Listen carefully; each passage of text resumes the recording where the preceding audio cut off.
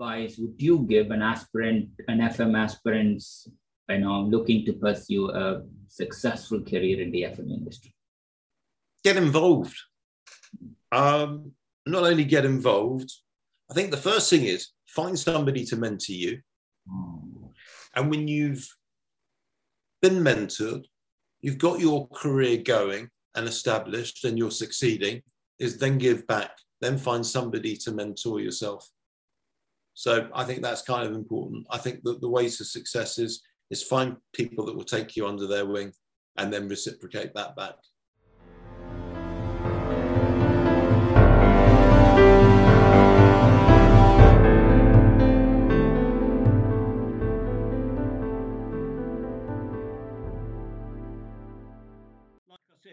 My career was experiential. It developed incremental over many, many years. And I've been, looking back on this today, very fortunate, when you're thinking, well, you pack many years in, we do what we do because our partners, our wives, our whatever relationship you're in, it's a team. And, out long nights, institutional work or even the day job takes a lot of time. But I think I've said on numerous times, as I still do when I'm helping students or if I'm supporting or coaching organisations or developments, I always say, especially if they're early in their FM career, find out as much as you can about everything, network. But what you need to try and do, I believe, is find something that really fires you up and you're interested in. People come into FM from HR, from admin, from engineering like I did, or maybe from security, but that may not be where you end up. It's a broad scope of services. So I think if you can get fired up on something that really is interesting, dare I say passionate, then I think you've got more chance of learning and developing and getting roles and increasing your scope in your career about something you're really, really interested in. So, but overall, I always say to people, generally, I believe that people are kind. And if you ask, and certainly people developing in their career, early FM career, people will always help. So I said, ask them, if I can't tell you, I'll find someone. But people will always generally, if you ask, give you some help, especially if they know you're trying to develop and you're keen in your career. And on that, I must admit, Pascal, sometimes I think, should I have been more pushy in my career earlier? It sort of evolved. And then I think, well, I'm pleased with what I've achieved and I can live with what I've achieved. So, we're all different, but I'd certainly encourage people to find out a lot of what they can and find something that's a real spark of interest for them.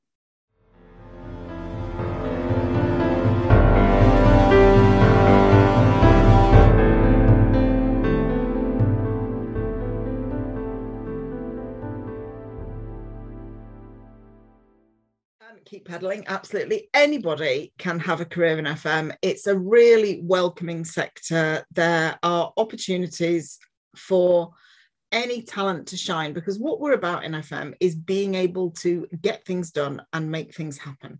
So if you are a person who likes being busy and you are able to talk to people and get stuff done, or you are able to solve technical problems and get stuff done, or you are able to develop some kind of new technology that will help people to get stuff done and get things sorted out. Anybody could build a career in FM. I'm a very ordinary person from a very ordinary background, and most of the people at the top of the profession also are.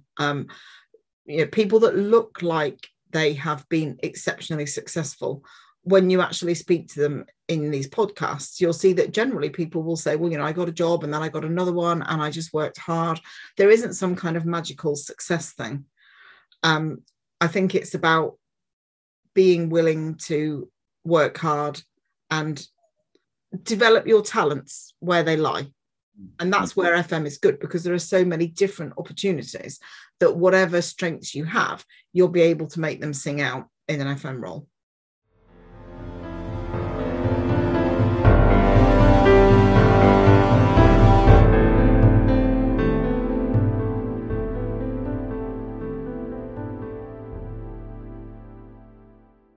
Oh, best piece of advice. Wow. I've had lots of advice, I suppose, over the time. I'm not sure if someone giving me specific advice. I think I'll tell you what I got. What another thing that really sort of stuck with me is one of the team I talked about there that helped my career.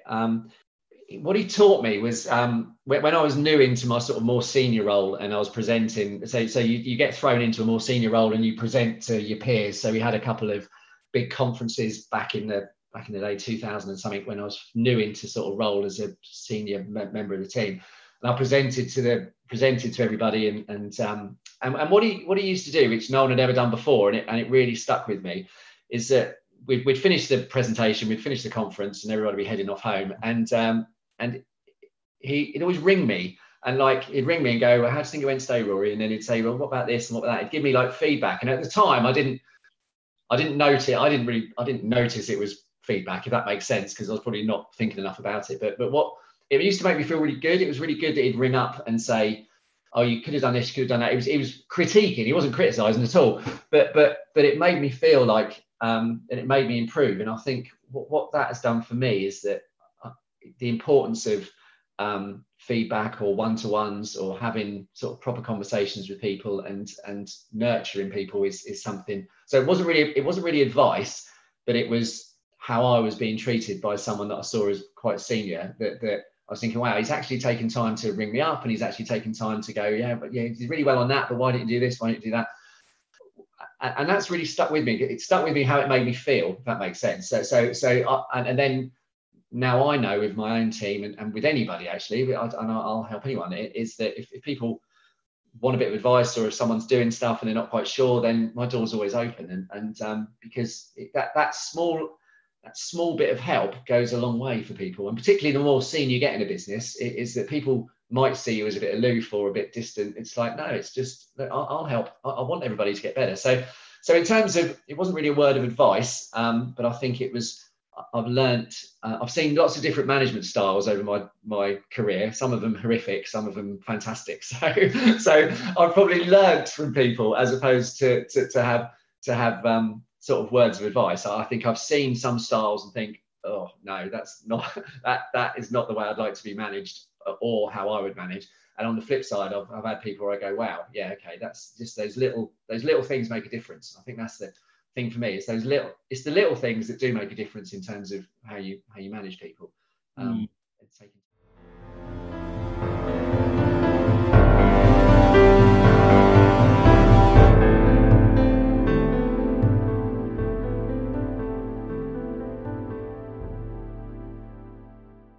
of the things that I think I've grappled with over time is to be able to listen to myself, to listen, there's so many people telling you what to do and what not to do, and, giving you their opinion of you and of what you're doing and what's right and what's wrong. And I think that if you can find time to meditate and to center yourself and understand what's truly important to you, then those decisions become easier.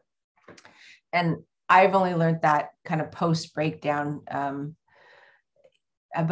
because I was too involved in what other people thought of me or my decisions or what was right or was wrong. And I stopped listening to what is core to me as clearly as I should have, or it took me longer, or I agonized more. And I think if you can spend that 15 minutes every morning or every evening or whatever works for people to find where your center is, then every challenge you have in life is easily navigated.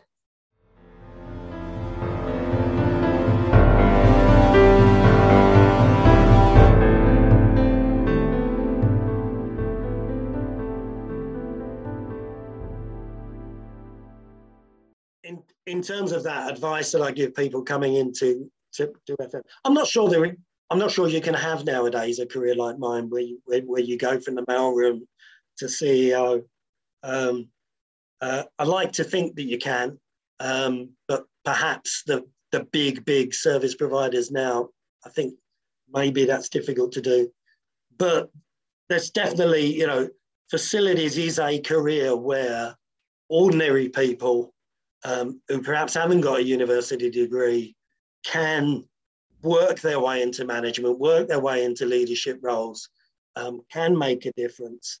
And if they want to, there are different measures of success, of course, but if they want to progress up the ladder, then then my number one advice is keep moving around.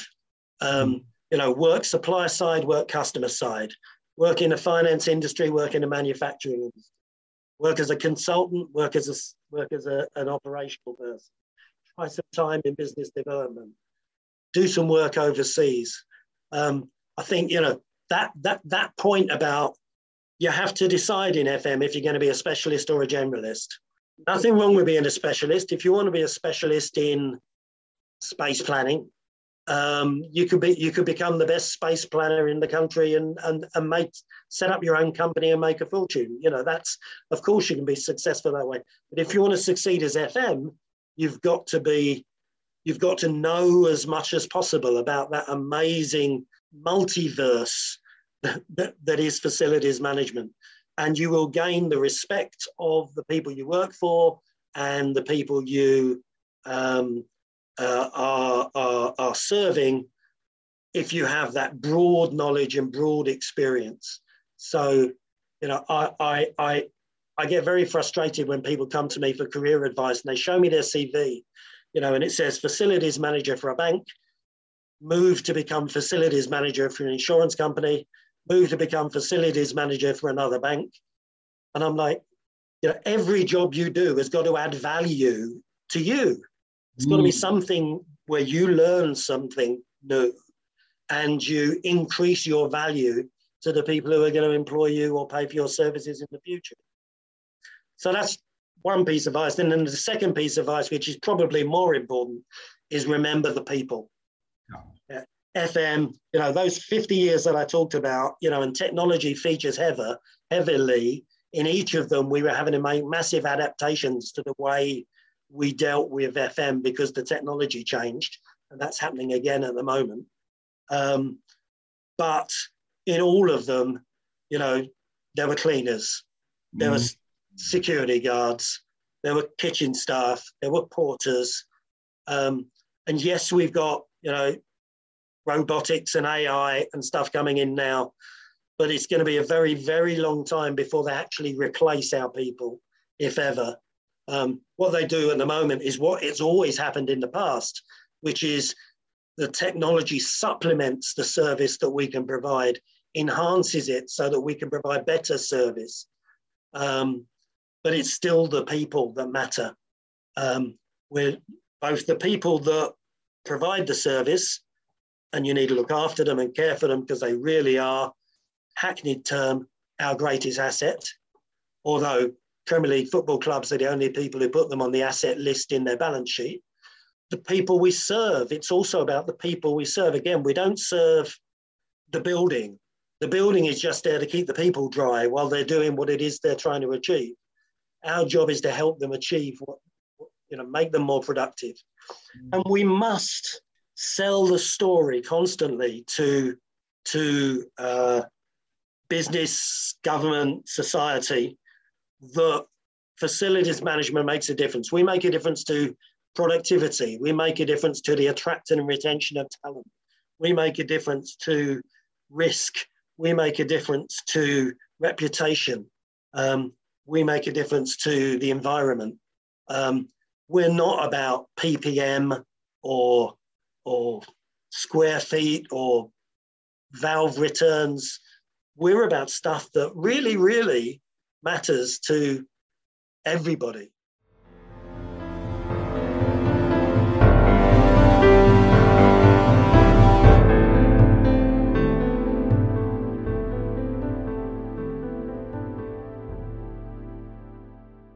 I think that you have to be endlessly curious. I think you have to be nosy. You have to want to know and understand things. You have to be never afraid of asking questions and never being afraid of saying, I don't know, never feeling the need to be an expert.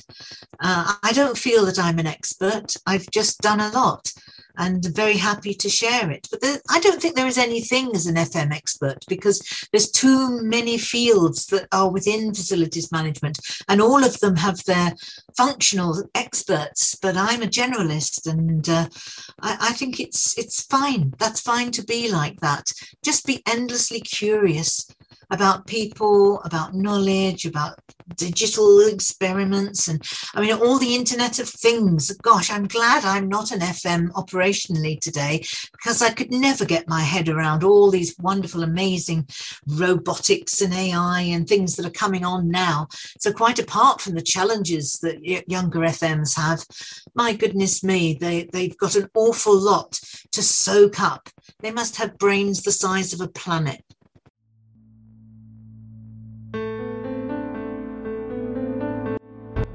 To all our listeners, thank you for tuning in. Please do visit www.bachurain.com/Bachu Talk FM podcast. To this specific episode link to everything that was mentioned in this podcast. Don't forget to subscribe, review, and share Bachu Talk FM podcast. We will see you at the next episode with another special guest. Until then, it's Bhaskar Sundaram signing off.